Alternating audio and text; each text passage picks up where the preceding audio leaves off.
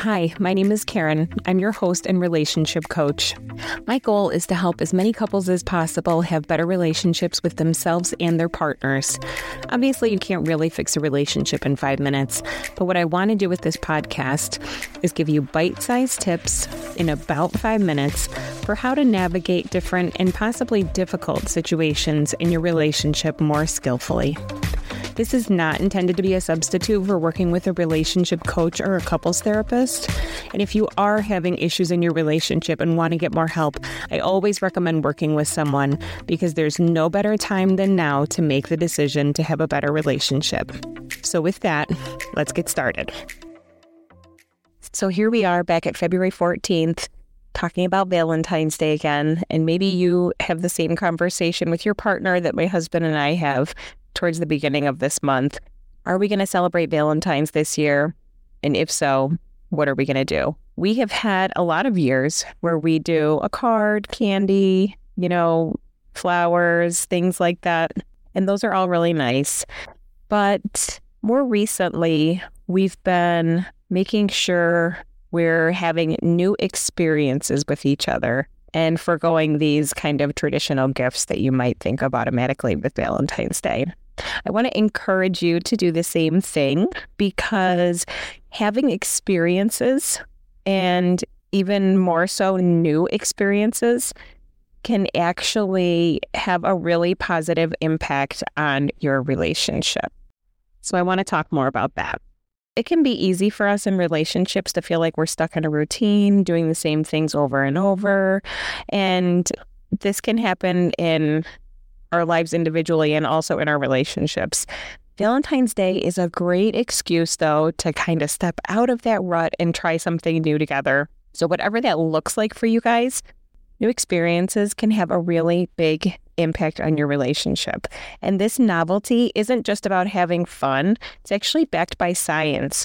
When we experience something new with our partner, our brain releases dopamine, and this is the same chemical that's released when you first fall in love. This means that by doing something new together, you're effectively recreating those initial feelings of excitement and attraction. Now, these may not be as strong or as intense as you remember them when you first started dating, but these dopamine hits that we give ourselves when we're doing something new and different with our partner and we're having these experiences together, it can go a long way towards building and maintaining that connection with your partner that can last you for years to come. So although it can be nice to do those traditional gifts, and I'm not saying to forego them altogether, if you love giving and receiving those gifts, totally do that. I fully support it. And then also think about adding on a new experience that you can share together. Imagine instead of giving your partner a material gift, you give them an experience. You can go to a concert or theater, some sort of a performance that you both love. You could have a night away at a hotel, or just do something simple like go out, buy some ingredients, come back, make a meal together. Spoiler alert, that's what my husband and I are going to be doing. These are things that you're going to talk about for years to come, and it becomes part of the backbone of your shared history that's ultimately going to be more valuable than any material gift that you buy. Studies also show experiences, more than physical possessions, lead to longer lasting happiness. Experiences can become part of our identity, shaping who we are and how we relate to those around us. And when you share those experiences with your partner, you're not just creating memories, you really are creating a deeper, more meaningful connection. And this connection forms the foundation of your lasting relationship. So how do we go about doing this? Well, first, think about what you and your partner really enjoy doing. What are the activities you've always wanted to try but maybe haven't gotten around to? Is there a place that you've both wanted to go? Maybe a place that's local that you've wanted to always go to and you just haven't had the opportunity?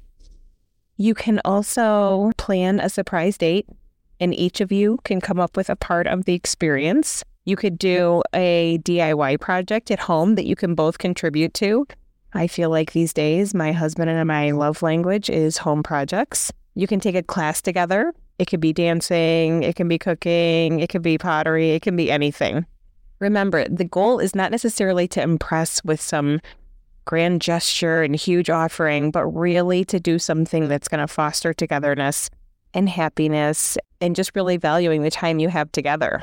So go ahead and celebrate Valentine's this year. We'll just get rid of the notion that it's a fabricated holiday created to get us to spend money, and we're going to really take advantage of it and do something that's going to help us celebrate and strengthen our relationship. All right, that's it for today. I hope this was helpful, and I hope you're inspired to go out there and have a great Valentine's with your partner. Let me know what you did. I would love to hear how you celebrated. Until next time, take care of yourself and take care of each other. That's it for today. I hope this was helpful. If you want to take my free couples connection quiz, learn more about me or how to work with me, you can check out my website, abetterrelationshipcoaching.com. Until next time, take care.